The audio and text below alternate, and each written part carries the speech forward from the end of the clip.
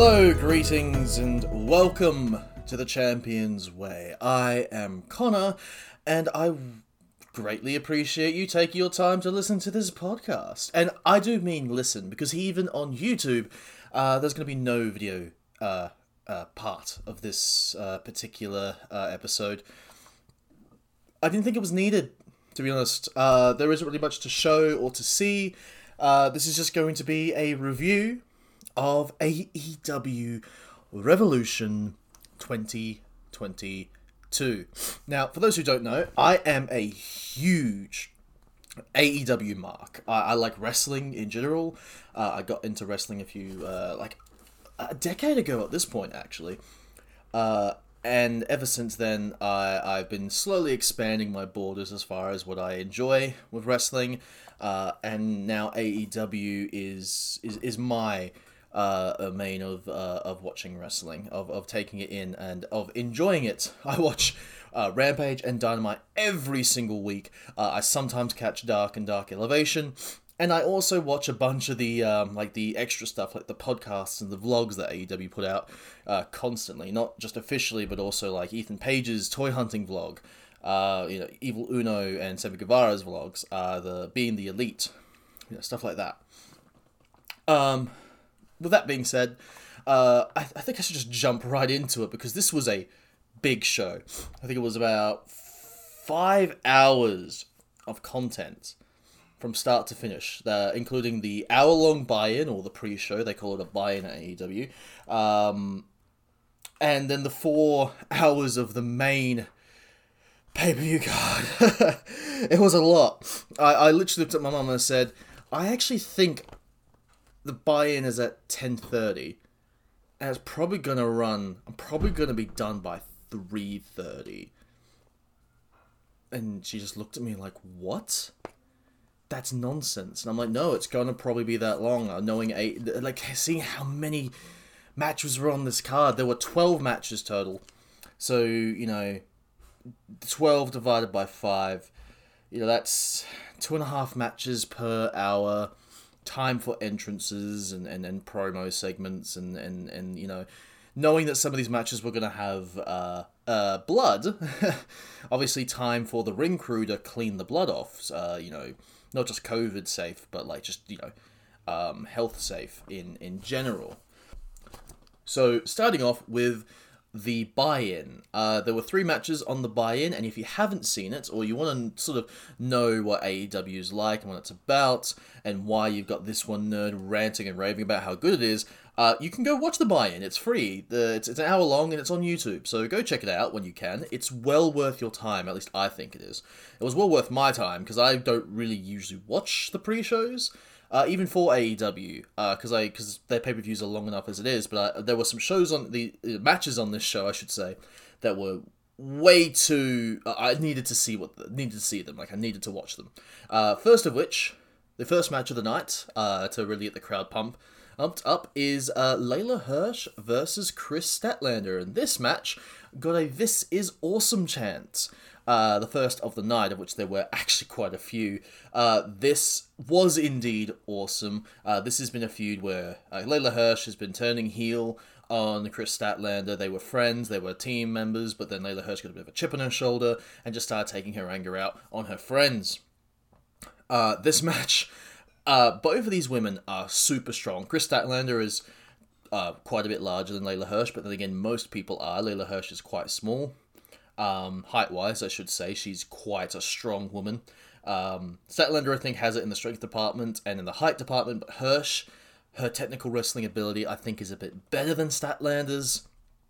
The two of them have very strong, athletic styles, with Hirsch having a bit more of a amateur wrestler style, and Statlander being more of a pure hoss, pick you up, throw you around, do a backflip, land on you, that sort of stuff.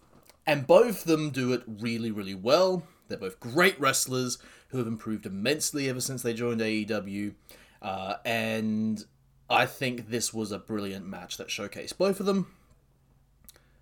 And the finish of the match saw Layla Hirsch slip out of the ring, pull a turnbuckle hook, so a metal turnbuckle hook, out from underneath the ring, and when the ref wasn't looking, whacked Statlander in the forehead. Got in the ring, did her run up the turnbuckle, moonsault off the top rope finisher, which is a brilliant looking finisher. Lands on Statlander. 1, 2, 3 for the pin. Layla Hirsch wins, and rightfully so. I think Hirsch needed the win more than Statlander did. I think Statlander's established enough as a star that you can just sort of throw her into like a winning streak at any point in time, and build her up to be a title contender at any point. I think Hirsch needed a bit more in the way of more wins and more stories before she's really seen by the core AEW audience as a contender, which I think she is personally. I love Layla Hirsch. I think she's great. Great match, brilliant. I genuinely thought the opener was going to be a match later on in the buy-in, but I can't really fault the placement of any of these matches. Just purely because of how good the buy-in was. Next on the pay-per-view buy-in was Hook versus QT Marshall. Now Hook is great. I think he's had his praises sung long enough at this point. I don't think I need to say it anymore, other than the fact that he's just great. Super cool, just walks to the ring, beats the guy up, and leaves. He doesn't even cheer or showboat or anything. He just goes in and hurts him and leaves. And this was a little bit different in that QT Marshall is probably the, as far as like it's concerned, he's the most veteran of all the people Hook has had to deal with. He's got the most like cheeky tactics and the best veteran instincts. So he gave Hook more of a challenge in that QT was just, more wily and more ring aware. And that's actually a really good story to tell. QT is essentially Hook's like first boss battle, or like the boss battle at the end of the tutorial. Like Hook has been like grinding for XP, and now this is the boss battle for them to fight, for him to overcome so we can get to the next stage, which I think is a great progression for Hook. I'm very interested to see where Hook goes next. He won with a Red Rum in a brilliant little 5-minute match. Great, awesome, loved it, can't say anything bad about it. Next up, the final match of the buy-in was Pac, Pento, and I hope I pronounced this right, Obscuro? I'm just going to call him Penta, because I'm not sure if I'm pronouncing that right. And Eric Redbeard, formerly of the Wyatt family, Eric Rowan, taking on the House of Black. House of Black is by far my favorite thing, excuse me, in all of wrestling. Malachi Black is legitimately my favorite wrestler in the world. I love everything about his in-ring style, but I also adore his storytelling and character work. Then you've obviously got his tag team with Brody King. They were the Kings of the Black Throne. And then you had the addition recently of Buddy Matthews. And Buddy Matthews and Malachi Black, when they were back in WWE, had some amazing matches. They actually had like a proper feud and storyline around those matches that led into stuff with Seth Rollins and all that. But here, we're seeing them team up rather than feud, and it's great. So much history between these two, so much history with Buddy Matthews is the guy who gouged out Malachi Black's eye. Gave him the wonky eye that now Malachi Black wears the what's it called, the contact lens for. So it's great. It's great stuff. He joined a few weeks ago. They set up this 3-man tag match, and man, it was awesome. Highlights were things like just seeing a little bit of Penta versus Buddy Matthews. Please, I need more of that. I need to see that match. I give them 30 minutes. Just let them go. It'll be amazing. We also got to see Malachi do some awesome heel stuff. There was a moment where Malachi had, I think it was Puck, in a submission maneuver, and Park was actually close enough to grab the ropes, and Malachi just leans over and goes, "Buddy," and then Buddy leans in and distracts the referee, and then Malachi keeps on flicking Park's leg off the rope, and Park is fighting back. It wasn't just like a clean flick and off, it was like a struggle to force his leg away from the ropes. It was brilliant. I loved it. It was a little thing, but it was great. Redbeard. Eric Redbeard is actually super over, and I'm super happy about that, because I actually like him a lot, and part of that is because I love the Wyatt family, but he's also good at what he does. He's a big guy who's, fast and athletic enough to not just be a big guy. He's not, super athletic, he's not super fast, but he's fast and athletic enough. But you throw him into the ring with a guy like Brody King, and there's this moment where they just look at they get into the ring, they're staring each other down, the crowd's getting hyped, and then they just run in, and it's like two deer or two rhinos or two bulls just clacking heads over and over again. They do it for a good 30 seconds, just bang, bang, bang into each other, and it's brilliant. It's just two big guys, and you can hear it too. The big, thick, meaty men just slapping meat. Big E must have been having the time of his life watching this.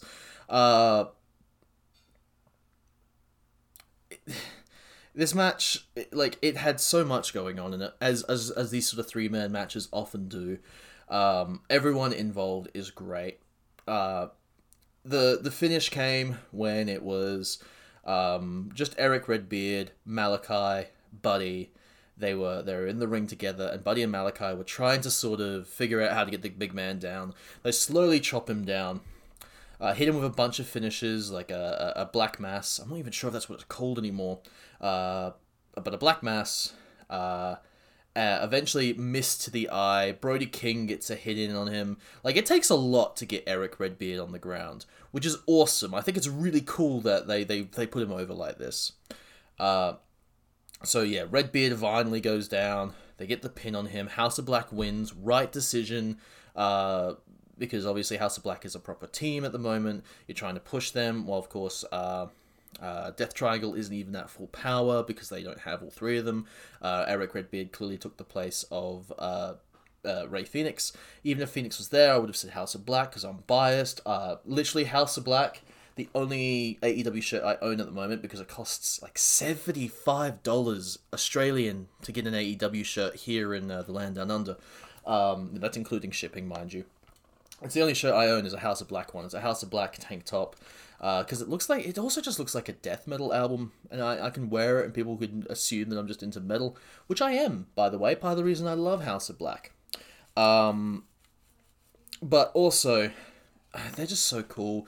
Their entrance, the new music, I can't wait to have the House of Black's entrance theme actually up and available. Both Malachi's solo theme and Kings of the Black Throne theme are on Spotify and YouTube, and they're great. Them having matching antler skull masks was so cool. Everything about House of Black is so cool. Effortlessly cool, too. I could never be that cool, no matter how hard I try. But yeah, that was that trios match rocked. All three matches were amazing. They were different in their own way. Well worth checking out, just for these matches alone. However, somewhere in here, I think it was actually after the the Hirsch Statlander match, Don Callis comes out. Now, what happened was Tony Schiavone goes to the ring. He says, I got someone to talk to, a big interview or whatever have you. I don't know what he said exactly, but basically, I'm in the ring. I'm here to talk to someone. It's going to be big. Points to the entrance ramp. Kenny Omega's music starts playing. Kenny Omega's been away for months. He was the previous world champion, one of the best wrestlers in the world, if not the best. And the crowd is hyped. And I'm just imagining people in line getting food or at the merch stall or in line to go to the bathroom before the big show starts. Because they, maybe they don't mind missing the Hook match because they know Hook's going to win or whatever. And they hear Kenny Omega's music, so they rush to the to the stands to be like, oh my god, Kenny Omega's here? And then that human garbage can called Don Callis walks out, just posturing to the crowd in his dumb suit, in his dumb shoes, and his dumb glasses, which probably aren't all that dumb, but they're dumb because he's wearing them. And he's expecting somebody else. He literally says that. and he plants a bunch of seeds for future feuds, including stating he thinks that the Young Bucks will win the tag match. He thinks that Adam Cole will win the title match, and he'll be a great transitional champion for when Kenny Omega comes back and takes the title back. He also says he thinks Adam Cole's done really well. Planting. He started a faction within a faction, a sleeper cell, if you will, planting a bunch of seeds for the Elite's eventual implosion. Can't wait for that. Don Callis is great. One of my favorite heel acts in AEW is genuinely Don Callis. He's so easy to hate, and he does it so well. So yeah, that was also on the pre-show. I got to see that troll, like him troll the whole audience, including me, for free. I loved it. I loved everything about it. It was great. It's worth watching, man. That pre-show, if you haven't watched it yet, go watch it. It is worth your time. It's an hour and it's free. Go check it out. The first match on the actual card, however, getting into the main cards, the section you had to pay for. The first match, I did not see this coming. It was Eddie Kingston versus Chris Jericho. And at this point, I also want to put it out there, before I get onto this, is that I did actually write down who I thought was going to win each match. For the pre-show, I was completely right on everyone. I was 3 for 3. Hirsch, Hook, and House of Black. I thought all those people were going to win. For this one, I had Eddie Kingston winning. My heart said Eddie Kingston. The cautious side of my head said it might be Chris Jericho, because Chris Jericho is a big name, right? They might go that route. They might have it so... Because Eddie Kingston, the whole story moving into this is that Jericho's a jerk, but he looks at Eddie and says, "You're a loser. You could never win the big one." And he's right. Jericho is right. He's a horrible person by saying it like that. But he's right. Eddie's never won the big one. He's never really held that title, a title, or won a feud in AEW yet. So he's right. Eddie can't win the big one. So here is Eddie Kingston versus Chris Jericho. One of the, as far as it's concerned, when you talk about the big one, this is pretty big. And it's heel Jericho. He's walking out. The crowd is singing Judas. He's no-selling it, which is great. And then Eddie Kingston comes out. The crowd just goes berserk. People love Eddie Kingston, and it's easy to see why. He comes out, walks in, and he pops Jericho with this huge, I think it's a half and half suplex. Drops Jericho right on his head. Jericho takes it hard, man. And I'm thinking, oh, he's just killed a man. And the plan literally was it turns out apparently the plan was for the match for Eddie Kingston to hit that and Jericho to take it hard to make it look like Kingston is here to actually hurt Jericho, which is great. I love it. Jericho looks in tremendous shape. A lot of people have said this. It seems like after the health scare he had last year, which he did have one, I think the sudden realization of, man, I need to start looking after myself, came upon him. A bunch of people have said it might be that he's not drinking any more alcohol, which of course could absolutely be the case, because alcohol does make you quite puffy. It does cause you to bloat. We saw that with Jon Moxley. He obviously has lost quite a bit of weight as well, and part of that has been him kicking his... Well, I don't want to say kicking his, but taking a break, dealing with his demons, and coming back and looking in tremendous shape. So much respect for Jon Moxley, and I have to say, if Chris Jericho's going down a similar route, respect to him as well. He's done so well. He actually looks younger by like half a decade. He looks like a different person. It looks like Chris Jericho for the past 5 years has not existed. So it's brilliant. And also, he's a better wrestler, I think, like this. Like, his match with Eddie Kingston was awesome here. There was some really awesome spots. Eddie Kingston's chops, man, they are... I love Eddie Kingston's chops. There were code breakers. There were walls of Jericho's, and it's Eddie Kingston fighting through all this stuff, getting through this. At one point, Eddie Kingston hits a back fist. doesn't quite get the pin. It was like 2.9999 recurring, man. Or at least it felt like that to me, because I wanted Eddie to win so bad that any kick out felt like it was like, oh, he almost had it. Kingston was genuinely developing a shiner, like a black eye, at that point. Gets to near the end of the match. Kingston swings around, hits a back fist. Jericho bounces at the ropes. Kingston swings around, hits a back fist. Jericho hits the ground. Kingston grabs Jericho, puts him in the stretch plum, I think is what it's called. And he just starts yanking on Jericho's arm, putting torque into this, putting him in this submission. And they're there for like a minute, where everyone's just like screaming for Jericho to tap. And eventually, Chris Jericho taps out to Eddie Kingston. And Eddie steps away and goes to the corner and then looks at the ref and is like, wait, I won? Are you sure? Are you sure?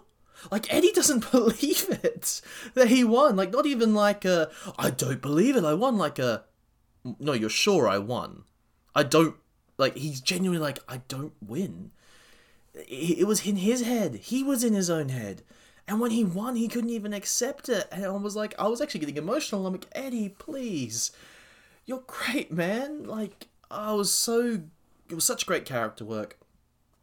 For him then to be like, oh, I beat Chris Jericho. Chris Jericho said that if I beat him, he'll shake my hand and say I was the better man. So Eddie, also being a bit of a jerk himself, walks over to Chris, quietens down the crowd, puts his hand out and says, I respect you, Chris. Now shake my hand. Chris Jericho gets up, conflicted, goes to go do it, and then just walks out. Like, not even like a psych moment, like he just can't do it. Couldn't bring himself to shake his hand. Such a great match. The story being told is brilliant. I'm curious to see how this goes with Santana and Ortiz, and with the whole LAX stuff and the Inner Circle. I can't imagine LAX is going to be particularly happy with Jericho not shaking Eddie Kingston's hand, like he said. And man, it's good storytelling, and I'm glad Chris Jericho's heel again, because as much as I do like face Jericho, when it works, I think a heel turn, it's time, and I think he does all his best work as a heel anyway. Next match, like, I'm thinking, alright, cool, yeah, no, this is a great opener, got me hype. Then we move into the triple threat tag match for the tag team championships with the Young Bucks, Red Dragon, and Jurassic Express. Now, for those who don't watch AEW, Jurassic Express is the son of famous actor Lou Perry, calls himself Jungle Boy, and a 6.5 foot tall man who calls himself Luchasaurus, and his whole deal is that he's a dinosaur. I'm serious. He's a dinosaur. It's not like, I like dinosaurs. No, Luchasaurus. He's like, he's a dinosaur. No one actually thinks he's a dinosaur.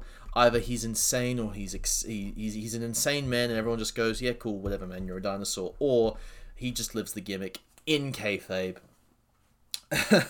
Either way, I love Jurassic Express, and I love Luchasaurus. He has the best. I actually genuinely think Luchasaurus is the best hot tag in the world right now. He goes off every time, and the crowd loves him. And everyone talks about Jungle Boy having the singles run. I wouldn't mind seeing Luchasaurus do a singles run either, to be honest. But either way, the story going into this was essentially Young Bucks and Red Dragon are both vying for the titles. And they're meant to be friends through Adam Cole. They're meant to be part of the same faction, and they're just not getting along. And you see at the start that they initially try to work together. They beat up Jungle Boy for a bit, keep him away from Luchasaurus. But then eventually, one of them goes for a pin. I think it's like one of the Bucks, I think it might have been Matt Jackson, went for a pin. And then Kyle O'Reilly pulls him off out of the pin and goes, dude, what are you doing? We had a deal. And he's like, oh, okay, there we are. The slow progression.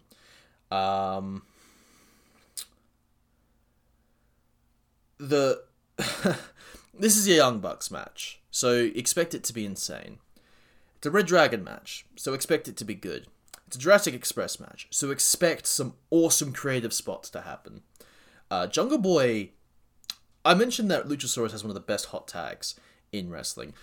To add to that, Jungle Boy has these great hope spots that he does, where he's on one side of the ring and he has to get back to the other to tag Luchasaurus in, and it's like the survivalist like flips and slides and jumps and leaps and backflips and twists and turns, and like he eventually gets there. And there was this great one, actually, this great moment where he didn't get there. He's going through like 4 people, like he slipped through the Red Dragon. He's gone past one buck, goes past the other, like flips and slides under another one and jumps over another. He's literally comes from goes outside the ring, back into the ring, about to tag Luchasaurus, and right before that happens, Bobby Fish rips Luchasaurus off the apron. It was beautifully timed, looked so good. There was a spot where Luchasaurus is going wild, splashing in the corner, pump kicks, the tail whip kick. But there was one point where Luchasaurus is on the ground. 2 people walk up to go grab him. I think it's both members of Red Dragon. And his hands come up and grab both of them around the throat. And he's on his back. And while holding these guys around the throat, he kips up and lands on his feet and does a double choke slam on both members of... No, it's the Bucks. And both members of the Bucks. Both Matt and Nick Jackson. But then Red Dragon comes up, he slams one of them down on the ground, grabs the other one by the throat, picks him up and choke slams him onto the other guy. Which we've seen him do stuff like that before, but he did a double choke slam, guys. No one does a double choke slam successfully. It always ends in them getting kicked in the gut. Great spots. There was another great spot where Kyle O'Reilly gets knocked back, bounces off the second rope, gets super kicked in the face, bounces off the bottom rope, and comes in, and there's like a triple clothesline, a triple down. Eventually, the Young Bucks and the Red Dragon miscommunicating, accidentally hitting each other, kicking each other off the apron, arguing, punching each other in the head, getting physical. Eventually, Jurassic Express capitalizes on this. And I think rightfully so, Jurassic Express wins, defends their title successfully. And rather than focusing on Red Dragon and Young Bucks and what they're doing, the cameras and the commentary focus on Jurassic Express. And there's just this one shot where they're both sitting down next to each other, they're both holding the titles, they're both hugging each other side on, and I'm like, I love this tag team. They're so great. It's so dumb and so great that they have Tarzan Boy as their theme song. How the crowd sings, oh well, oh well, like sings along, waves their arms side to side. They're just they're so good. This was kind of like almost like a proving ground moment, because like legitimately the best tag teams in the world are probably like Young Bucks and FTR, right? And guys like Red Dragon aren't too far off. This was kind of like a moment where Jurassic Express got to prove by beating 2 of the other best tag teams in the world in a great match like this, where they held their own, that they belong in the tag division alongside these other great tag teams, and they deserve to be tag champions, which I think this is the first step of them doing, proving they deserve to be here. So man, that's only 2 matches in. Technically 5 out of the 6, 5 out of the 12, sorry, so we're up to match 6, so we are halfway over the card. By the way, I did have Jurassic Express to retain there. I'm 5 for 5 at this point, as far as my predictions. Now you're thinking, oh, maybe they'll slow down, maybe they'll do a lesser title match, maybe they'll do something else. No, we jump into the Face of the Revolution ladder match, a 6-man match with Limitless Keith Lee, Wardlow, Mr. Mayhem, Powerhouse Hobbs,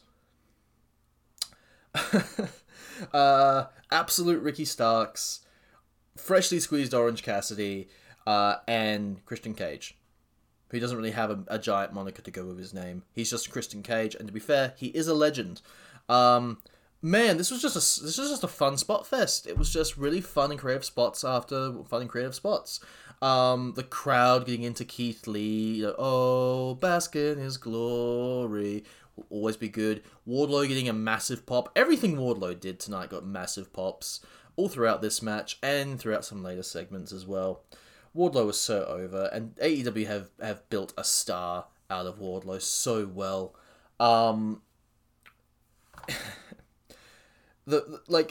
Just trying to go through some of the spots. Orange Cassidy rolls into the ring and rolls all the way through to the middle, and then past everyone else, and then rolls out the other side of the ring, which I thought was great. He is amazing. He comes back in while all the big guys are the only ones that are left. Like, there's this moment where all three Hosses, like Wardlow, Keith Lee, and Powerhouse Hobbs, who are all massive, powerful men, they're all about to get into it, and then Orange Cassidy rolls back in the ring, and then he starts doing his little kick spot, and the crowd are going, "Oh, oh," the whole time. And he's doing it to these three big men who are surrounding him.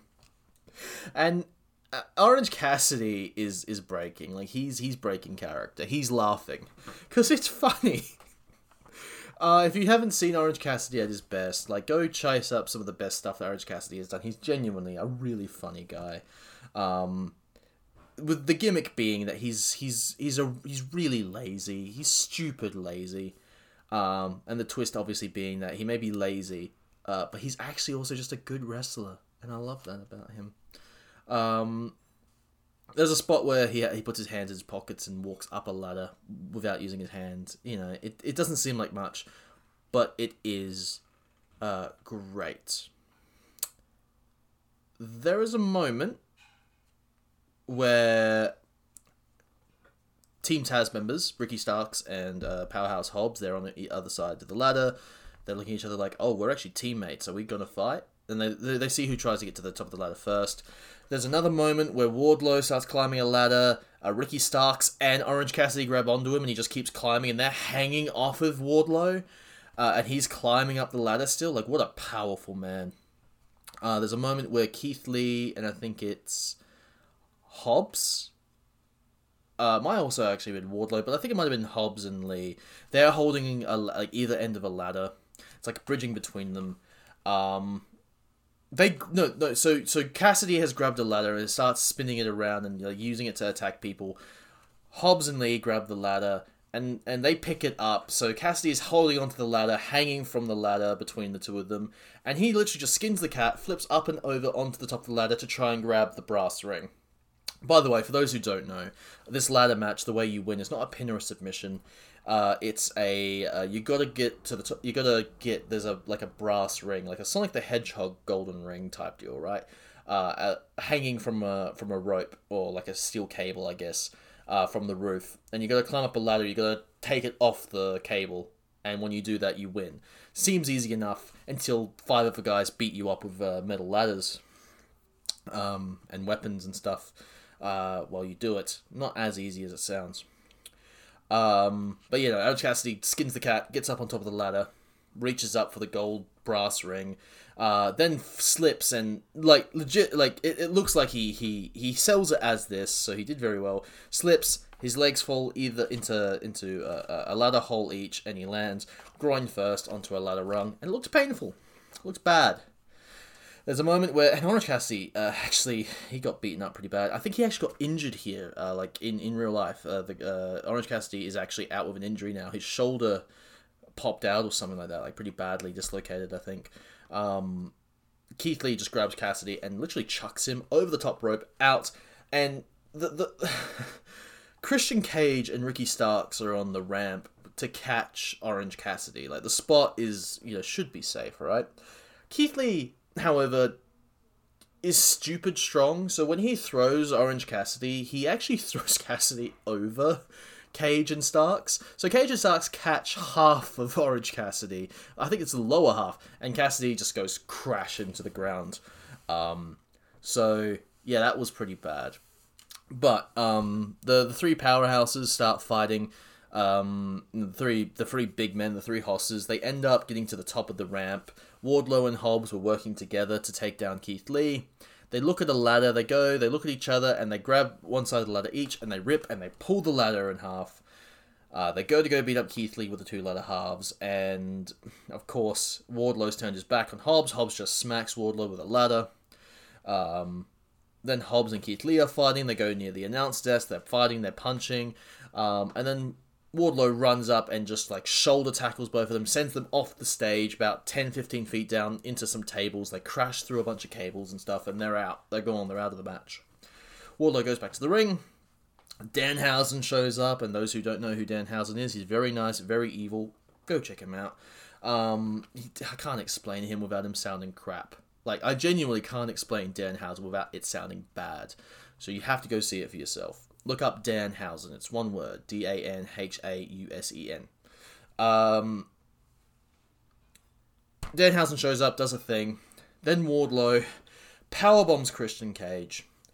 There's a ladder in the middle of the ring set up like a regular ladder, but then there's a bridged ladder, where one part of the ladder is on a ladder rung, the other ladder is on the rope, so it's like a bridge you can walk across.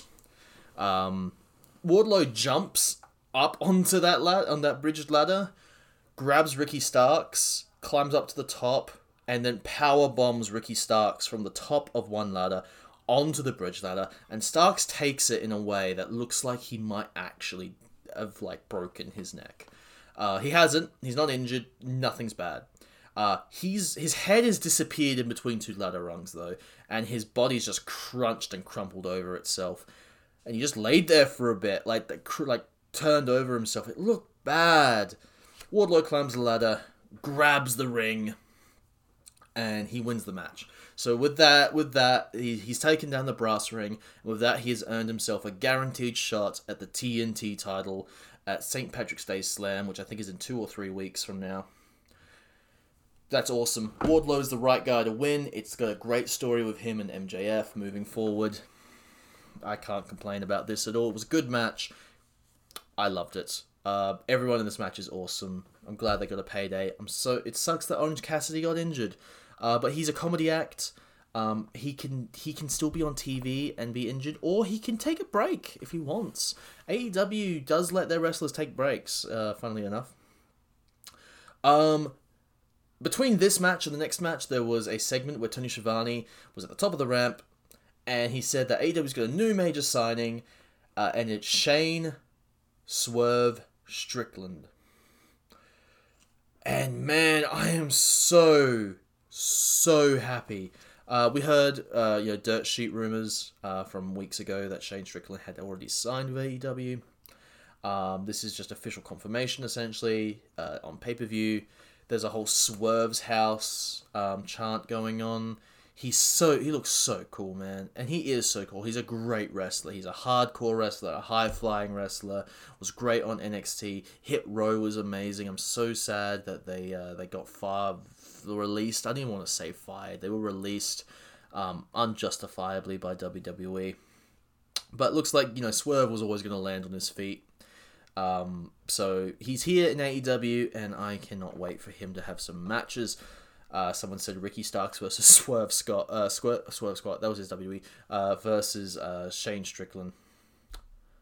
Yes, please. That'd be amazing. 7th match on the card is Ty Conti versus Jade Cargill. Jade is... So Jade Cargill is dressed up as Jade from Mortal Kombat, and if anyone's seen what Jade Cargill looks like, she is carved from stone, this woman. She is built. So she looks great in this costume. Actually looks amazing in this gear. Goes to the ring. She's being played in by the man, Kingfish, I believe his name is. I think I might have actually seen Kingfish. I might be wrong, and I hope I am. I'm not, because I'm going to feel bad if I am. But I'm pretty sure Kingfish appeared in an episode of Luke Cage at some point. He was when Luke Cage, the Netflix show, when they were doing all the they would have actual artists, a lot of African American artists show up and perform in Cottonmouth's, I think it was called Paradise, Harlem's Paradise, something like that. It's been a while since I've seen Luke Cage. I'm not gonna lie.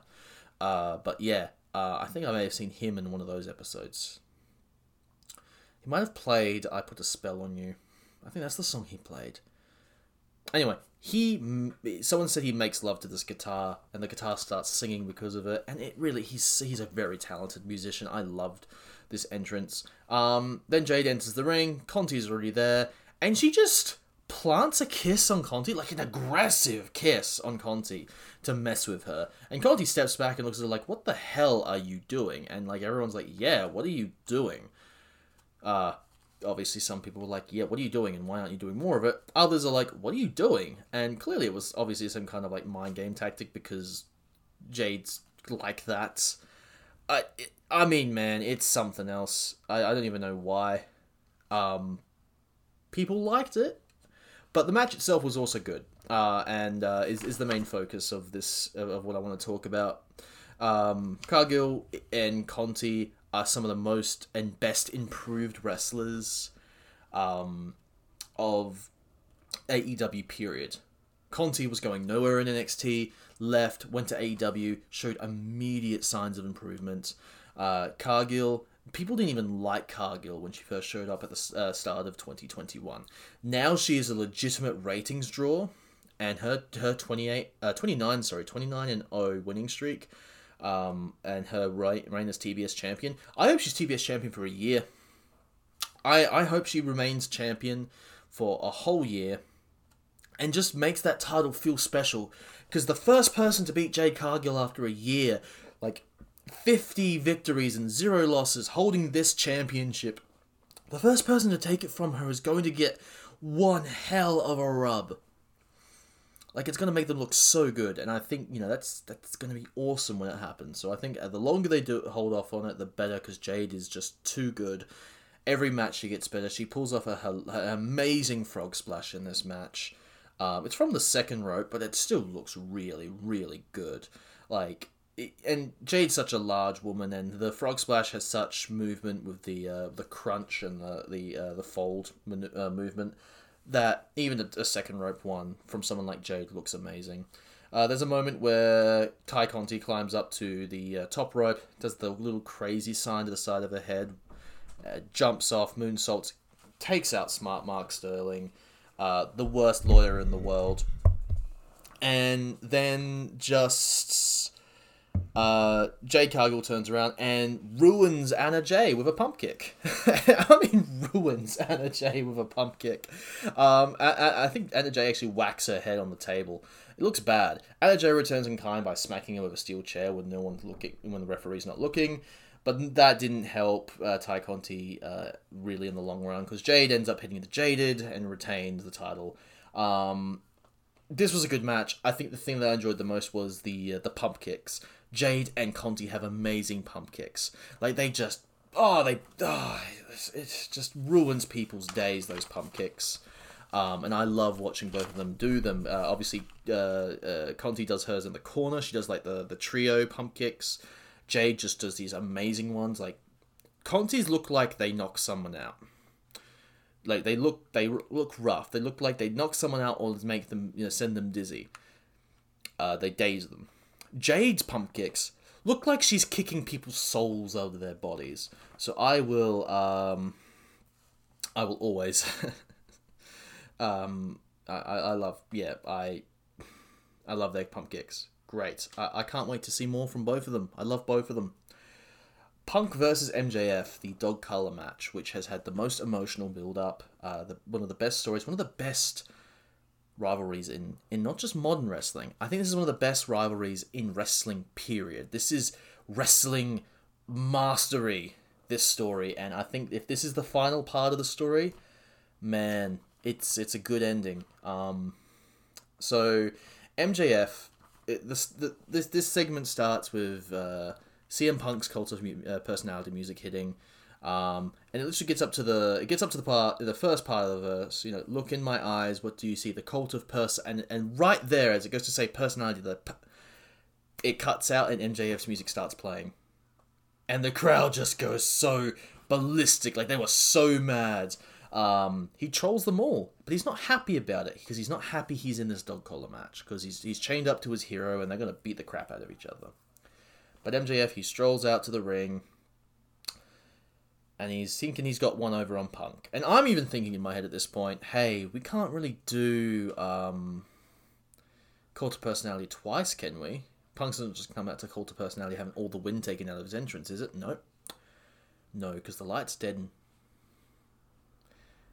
And a song that I at first didn't quite recognize, and then I realized what it was as everyone started getting more and more excited. They remembered, like, people you can hear in real time, people at different times remembering this song, realizing what the song is. It's Punk's Ring of Honor theme song, Misira Kante.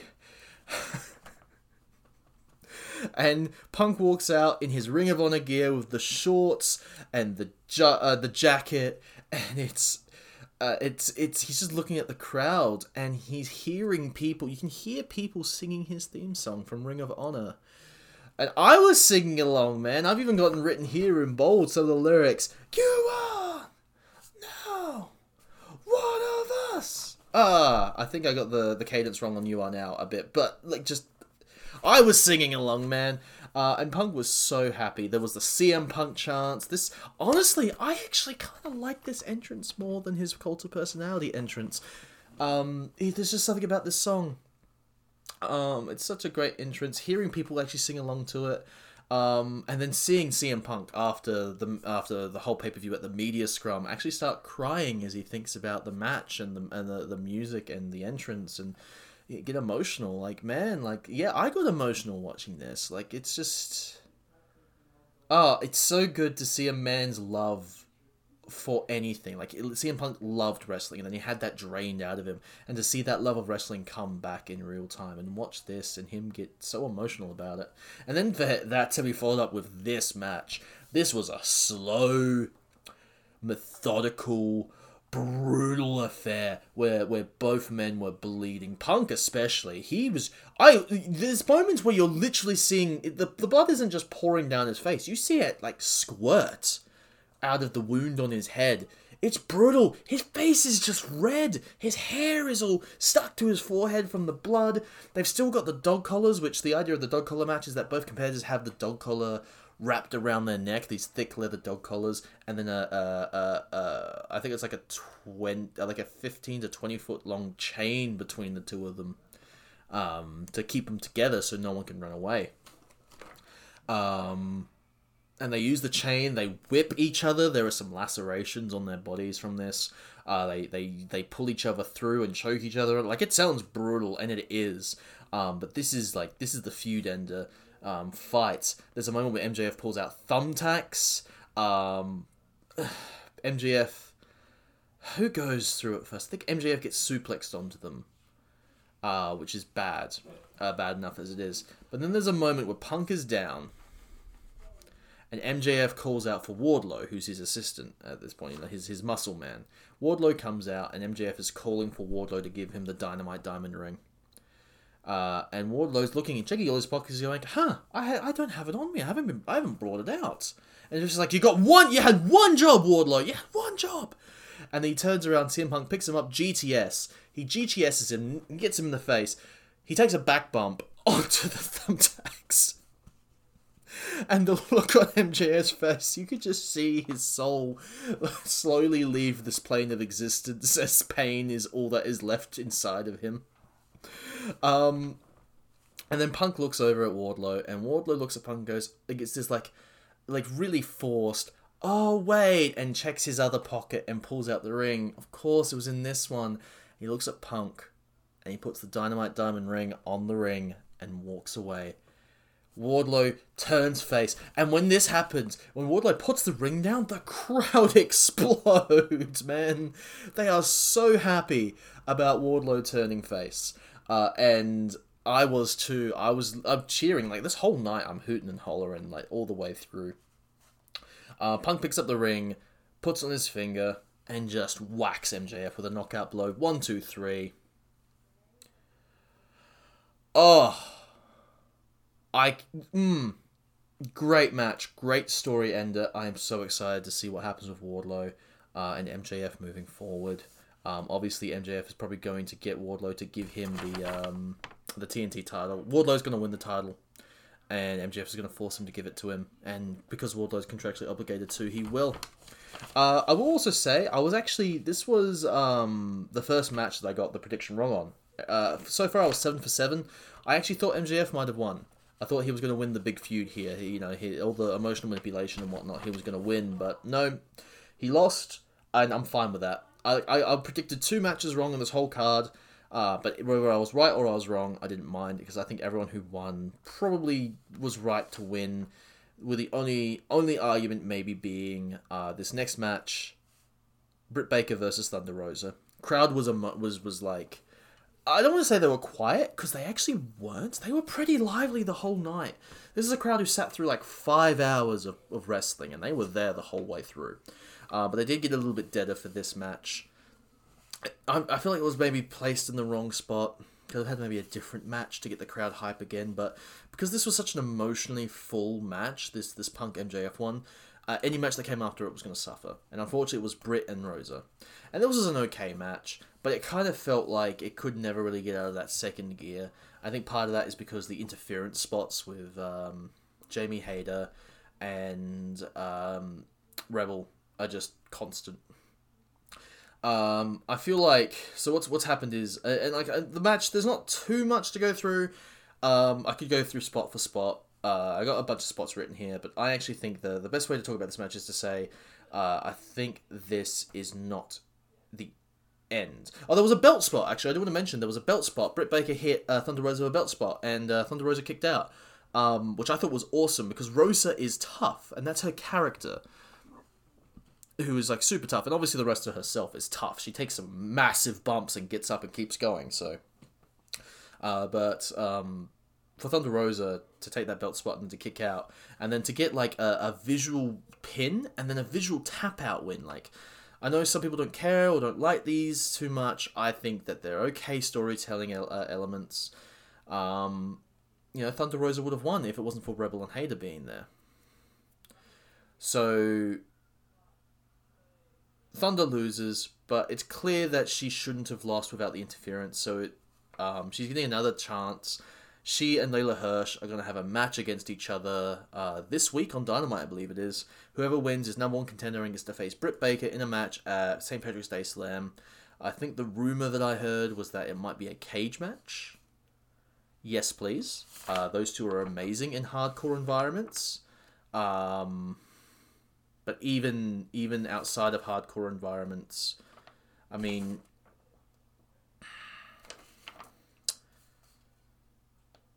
how do I put this?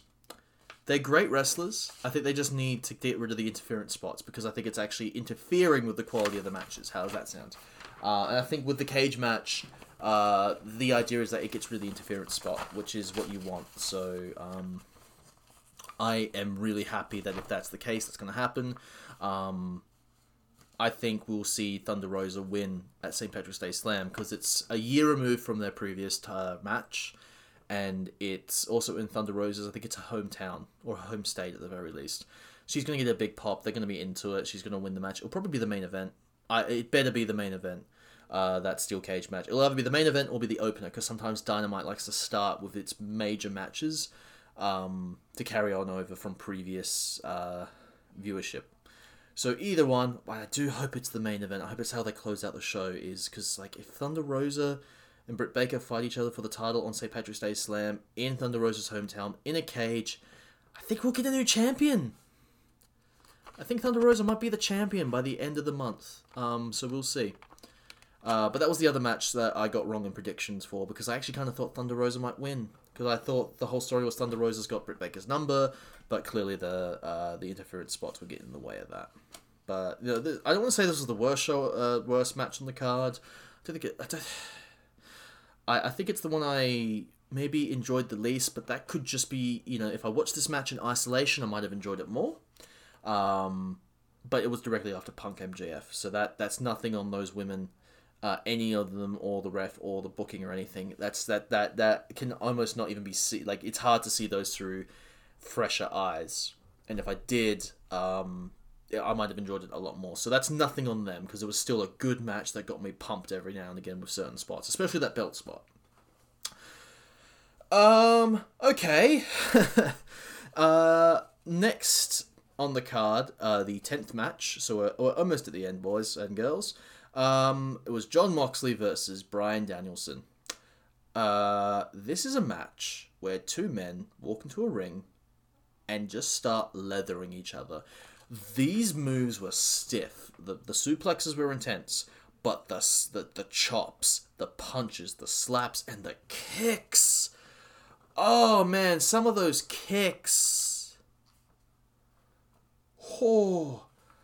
Oh, it was, oh man, Like, it was like, I'd rather get whipped than be kicked by Bryan Danielson, I'm pretty sure at this point. I'd rather be whipped than be kicked by Jon Moxley. He's got some kicks in him, doesn't he? But yeah, that was great. This whole match was just two guys leathering each other, and I'm here for it. It builds and builds. There's a bunch of really cool spots. Until eventually, Moxley is bleeding. They're still beating the crap out of each other on the outside. They finally roll back into the ring. There's blood everywhere. I think Danielson's got a small cut on his forehead, but Moxley's got a gusher. He's just got streaks of red going through his face. They start trading submission maneuvers until Bryan gets one on Moxley that he can't get out. He can't reverse it. It's into another submission, so he just reverses it into a pin. 1, 2, 3. Danielson rolls out and is mad at the referee. He's like, no, he didn't pin me. And the referee's like, yeah, your shoulders were on the ground. They were a little off the ground, actually. But like the spot was that Daniel's shoulders were on the ground. Moxley got the pin. The referee's like, my decision's final. You can't threaten me to make me change my decision. So Bryan goes, sure, turns around and just starts wailing into Jon Moxley, who starts wailing back. They're fighting. The referee corps runs out to try and split them up. There's nothing that's stopping these guys from killing each other right here, right now, after the match. Until Lord William Regal walks out looking like the world's most disappointed dad. Walks out looking at these two like, I have taught you better than this. He gets in the ring and looks down at these two who are wrestling right now, and he doesn't touch them. Moxley looks up and sees them and crawls off Bryan Danielson and walks over to the other side of the ring. And Danielson gets up and starts laughing like, oh my god, the man who trained me, William Regal, who I have such a close connection to, he's here. And Jon Moxley, who also has a connection with Regal, who has also done stuff with Regal in the past, he's like looking at him like, I respect you, but man, I want to kill this guy. He's trying to get past Regal, and he won't push past Regal. Regal's put his arm out, pushing him back. Moxley's like relenting because no one wants to get on the Regal's bad side. And Regal then just smacks the taste out of Moxley's mouth. And Moxley, it's like, completely like bewildered like that in that moment. He's like, oh my god, William Regal just smacked the hell out of me. So he stops, and William Regal gets in his face, and William Regal has gotten so close that he's touched his forehead against Moxley's, and there's all blood down his face now. All of Moxley's blood's on his face. Bryan Danielson's laughing this whole time, like, yeah, he's showing you. Regal turns around and smacks the taste out of Bryan's mouth. And he looks like a child who just got hit by their parent. Like, he's got this look in his face like, why did you hit me? Like, he looked kind of betrayed and like a scared animal. It was like, looking back, it was kind of haunting, that look on his face. But also, genuinely, Bryan's a terrible person. So it was also funny to sort of watch. Like, the real person behind the wrestler is a really good human being, by all accounts. The wrestler, the character of Bryan Danielson, is a terrible human being, by also all accounts. So it was kind of humorous to see his entire expression just drop. And then Regal looks at both of them like, we can sort this all out. We can sort this whole company out. We'll deal with all of that later. But right now, you two need to be better and shake each other's hands. And they shake each other's hands. And if this is the story moving forward, Bryan Danielson, Jon Moxley as a tag team under William Regal, forming a faction with other guys like, and Bryan Danielson mentioned guys like Lee Moriarty and Wheeler Yuta and Daniel Garcia. That faction, that six-man faction, please. Yes. I want this so bad.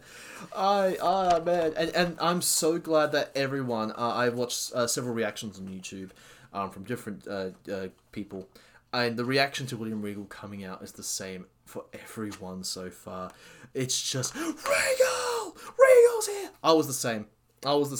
I popped out of my seat, man. I was so happy to see William Regal. I was so confused when they let him go from WWE. Why? He's so good. He's got so much to offer a company as an on-screen talent, but also backstage as a trainer and talent scout. And it just didn't make sense to me. I love William Regal. Everyone does. So yeah, I was right though. John Moxley won. I predicted John Moxley. I thought he was going to win. Gets his win over Bryan, which he never has had before, I don't think. I think he said that. I'm not sure if he has. He might have beaten him in WWE at some point, but it's WWE. It's, yeah. It's confusing. With WWE sometimes they have so many matches. It's also often so many of the same matches and all the house shows, which technically none of them, quotation marks, are official. So what can you do? Second to last match, the match that everyone asked, why is this on the pay-per-view card? To which everyone in this match said, oh, this is why. And it was just a nonsense match. It was a Tornado Trios match. So when it first was announced it was a Trios match, I was like, oh, that's okay. It's Andrade, Matt Hardy, and Isaiah Cassidy versus Sting, Darby Allin, and Sammy Guevara. I thought, like, that's okay. It'll be a fine palate cleanser. I know what the match is there for. I know what it's going to be about. I know what you do with it, right? Well, they came out, and there was a great video package by Darby Allin, which I think was fun. And then Darby comes out and rushes to the ring, slides in the ring, and like a bullet, man. Darby Allin is the living embodiment of just like constant motion, like just force and motion. He's so small and he throws all of his weight and power into everything he does. Just huge, like a bullet, just bang into Andrade, knocks him out. The fight has started. It's a tornado match, so everyone's legal at all times.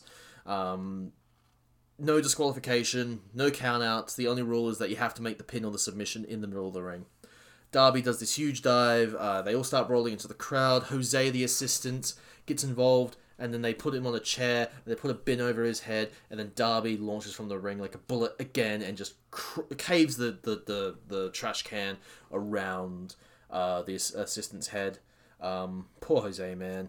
You jacked psychopath. They eventually get out to the crowd. Sammy and Isaiah end up going to the ramp. What's his name? Mark Quinn, who's Isaiah Cassidy's tag team partner, gets involved. They beat up Sammy. They set up 2 tables on the ramp, on the stage. Isaiah climbs up even further up to the top of the stage decorations. Looks like he's going to jump off like the Jeff Hardy spot onto Sammy. Sammy gets off the table, beats the crap out of Quinn, looks up at Cassidy and goes, I'm coming for you. Climbs up. They fight at the top there. Cassidy is dazed. Sammy grabs him, does the I'm crazy little finger thing to his ear, which is what Ty Conti did before, and fun fact, they're dating. So I feel like that was intentional. They do the crazy thing. Sammy Guevara does a Spanish fly. The flips, does the full flip.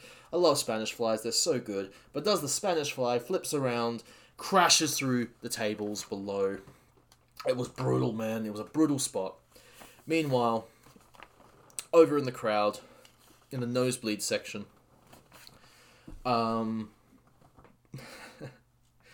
are 4 tables set up on top of each other. And at first it was looking like Matt Hardy was going to throw Sting, who, by the way, Sting is a 62-year-old man. Matt Hardy's going to throw Sting off the out from the crowd into the entranceway through 4 tables. It's like a 10 to 15 foot drop, right? Sting fights out of it, sees that Andrade has been laid out on the table. And Sting looks at him, 62-year-old Sting, turning 63 in 2 weeks' time, by the way. So nearly 63-year-old Sting. I'm screaming, you're in your 60s, Sting! You're in your 60s! Dude, what are you doing? You're in your 60s! Sting's like, I don't care, I'm almost 63. I want to do this. Jumps over the railing, from the crowd, into the exit ramp, through 4 tables on Andrade, and just then gets up like it was nothing. Like, he's 62, turning 63 soon, and he's doing nonsense like that. Like, this was a year ago. It was believed that he would only be able to do cinematic matches because he was too out of ring shape. And everyone around him was like, no, dude, you've actually got, like, explosiveness and strength and presence. Like, you might actually be able to do real matches. And then he did, and he just keeps on doing stuff like this. I think every time he's booked, he's like, well, I want to steal the show somehow, so I have to do something nonsense. Here, let me jump through 4 tables on top of Andrade from the audience into the exit ramp. That'll be something. Match ends where Matt Hardy takes Matt Hardy and Darby Allin back up in the ring. Matt Hardy puts Darby through a chair, goes to go do a twist of fate. Darby counters it, hits him with a chair, coffin drop onto Matt Hardy. 1, 2, 3. Match is over. The good guys win. Such a great palate cleanser. Beautifully placed on this card. I couldn't have placed it better myself, to be honest. Maybe a bit earlier. Maybe to give the women's match a bit more energy, like put it before the women's title match, or at least before the Bryan Moxley match, to give the energy back to the crowd a bit more. Final match is Hangman Adam Page versus Adam Cole. Adam Cole's entrance is still over as all hell. It will never get old watching a crowd go, Adam Cole, baby! It's always so loud every time. He's so over and always will be because he's great. Adam Page comes out. He's got the rainbow tassels, which it is in Florida.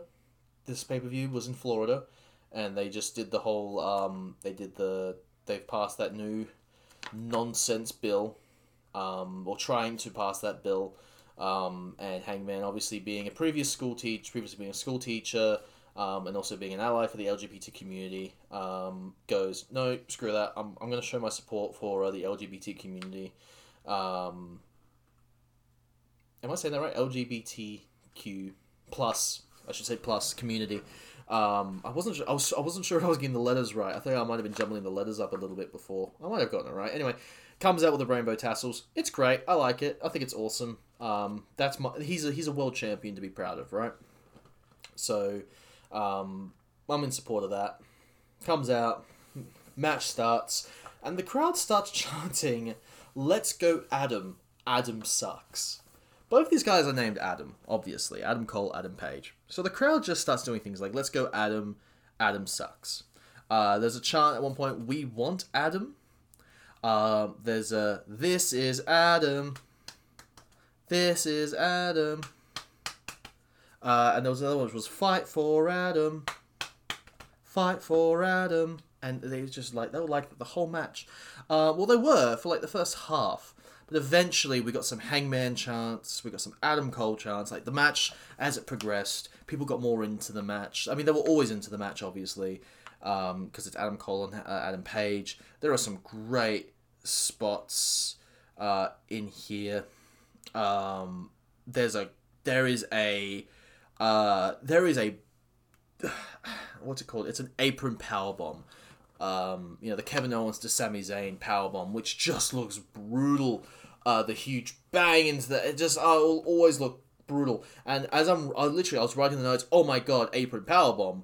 But as I was about to write it, I look up, Adam Page is in the time that I picked up my pen and started writing, gotten onto the top turnbuckle from outside, climbed up to the top, done is it an Orihara? Is that the word? Orihara moonsault? I don't know. Whenever Excalibur says it, he says it strained and loud. Orihara moonsault! So I can't tell if I'm saying it right, but he does his moonsault. There is... Oh, what else is there? Oh, right. I had so many notes for this match. The match is great until eventually Red Dragon comes out. They don't really interfere directly too much. There is a point, however, where Adam Cole does a what is it called again? It's a Panama Sunrise.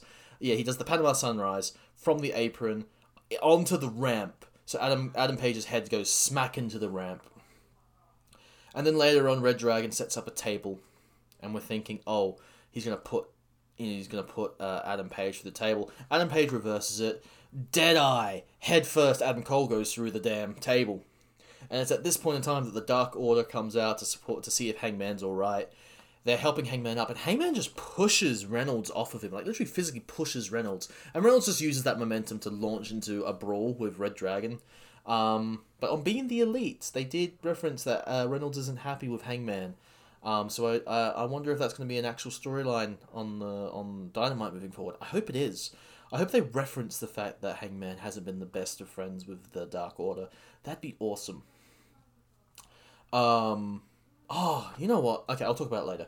But yeah, the Dark Order chases Red Dragon off.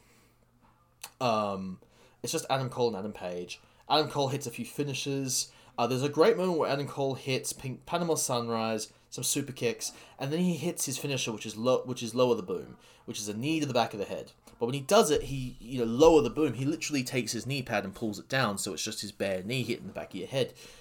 He didn't. He just left the knee pad on. He hits it, 1, 2, kick out just before 3, and Excalibur, who was great, by the way, Excalibur turns around and says, oh, he didn't drop his knee pad. He just wanted to keep the momentum going. He was in the moment. He just wanted to hit Adam Page with as much as he had, so he didn't take the knee pad down. So this move wasn't done properly. He didn't get the full force of the impact. That's why it didn't work. It's like, oh, Excalibur, you beautiful human being. I love that explanation because it gives a reason why that finisher didn't finish the match as much as just Adam Page being a badass. Adam Cole goes to hit the lower the boom again, and this time Adam Page, rather than countering it in any particular way, he just goes, oh, I'm just going to drop down. He just falls over so he can't get hit in the back of the head. Great. Adam Page then eventually beats up Cole a bit. Then he hits the boom. He literally drops his knee pad and hits Adam Cole on the back of the head with his own move, and then does a buckshot lariat. Takes Adam Cole's head off. 1, 2, 3. Wins the match. Crowd cheers, and that's the end of the pay-per-view. People always expect a huge twist or a debut or a return at the end of these pay-per-views. I honestly think this pay-per-view was better for not doing that. I think every pay-per-view moving forward is better for Revolution not having a shock debut at the end of it. Because we don't want to get into this habit of the audience expecting there to always be a shock debut or return or something. The champion winning and defending his title and the crowd going home happy should be something that more pay-per-views will do, because then when the debuts actually happen, they will still be shocks and they'll still be exciting and they'll still be special. And always, a shock debut stops being a shock when you expect it. So that was the pay-per-view. 12 matches. 2 debuts, a returning Don Callis. Everyone who should have won, except you could almost argue Thunder Rosa should have won tonight, but I get why. She's probably winning in her hometown in 2 weeks, which will get a huge pop. It'll be a great moment. I can't fault them too much for that. Maybe they could have had a different number 1 contender for Revolution. Could have had like a different person win. Win the number 1 contendership. But no, it's fine. It's ultimately not terrible booking. It's just maybe booking that could have been a little bit more smoother. I loved this pay-per-view, top to bottom. I sat there for 5 hours and watched this. Now, it's hard for me to sit through things for 5 hours. Sometimes I watch things I like, and I'm actually kind of like skipping through parts every now and again.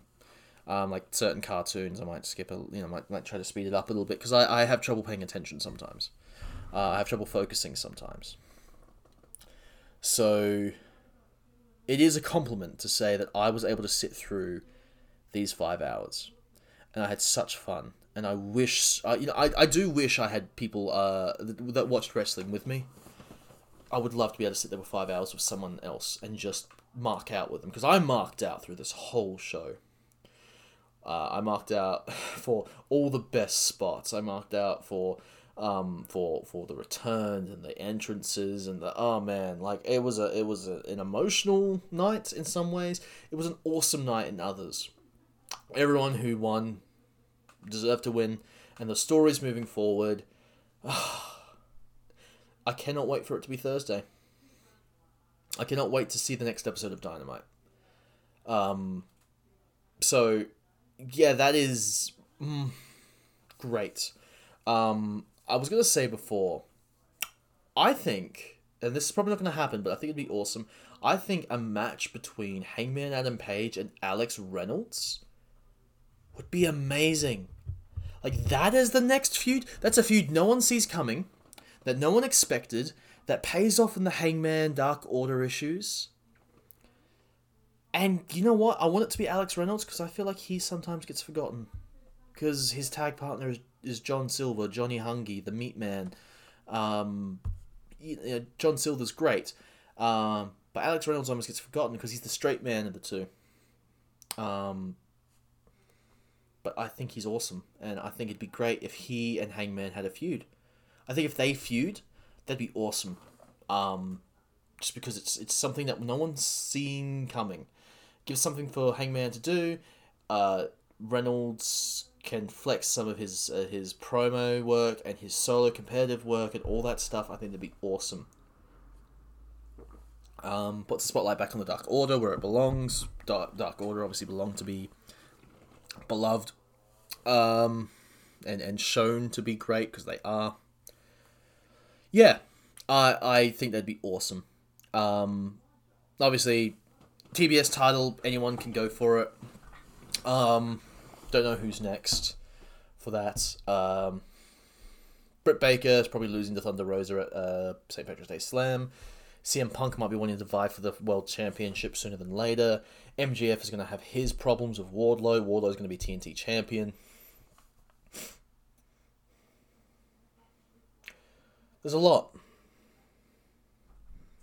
There's a lot going on in this, so I am super happy with everything moving forward. And I genuinely cannot wait until the next episode of Dynamite just to see where it goes, because there's so much to be excited for. Well, either way, I've been talking for about an hour and 15 minutes about this. So I don't think there's much more to say. I mean, there's plenty more that could be said, but I think I'll wait until the next Dynamite and the next Rampage and see what happens. So if you like this, if you liked me reviewing this, and if you even like maybe the style in which this particular podcast was in as opposed to my previous ones, let me know. Comment, like, share on YouTube, listen on Spotify, and maybe comment on YouTube or even on our social medias. Nerds Paradise, Comic Thoughts, we all have them. Go and let us know. Get the algorithm loving us. Share me about. I know I'm not the world's best wrestling reviewer. I've never actually done a wrestling show review before, so that's part of the reason why. But if you enjoyed it, let the world know. Tell people what you enjoy, like how I told you that I enjoyed this show. Just let people know what you like and enjoy liking them. Never let anyone tell you that what you like is lame. Because trust me, as a wrestling fan, as a comic fan, as a toy collector, I have had people tell me what I like is lame. But they're wrong. They are wrong. What you like is cool, and if what you like is me, then you are also cool as well. Take care, everybody.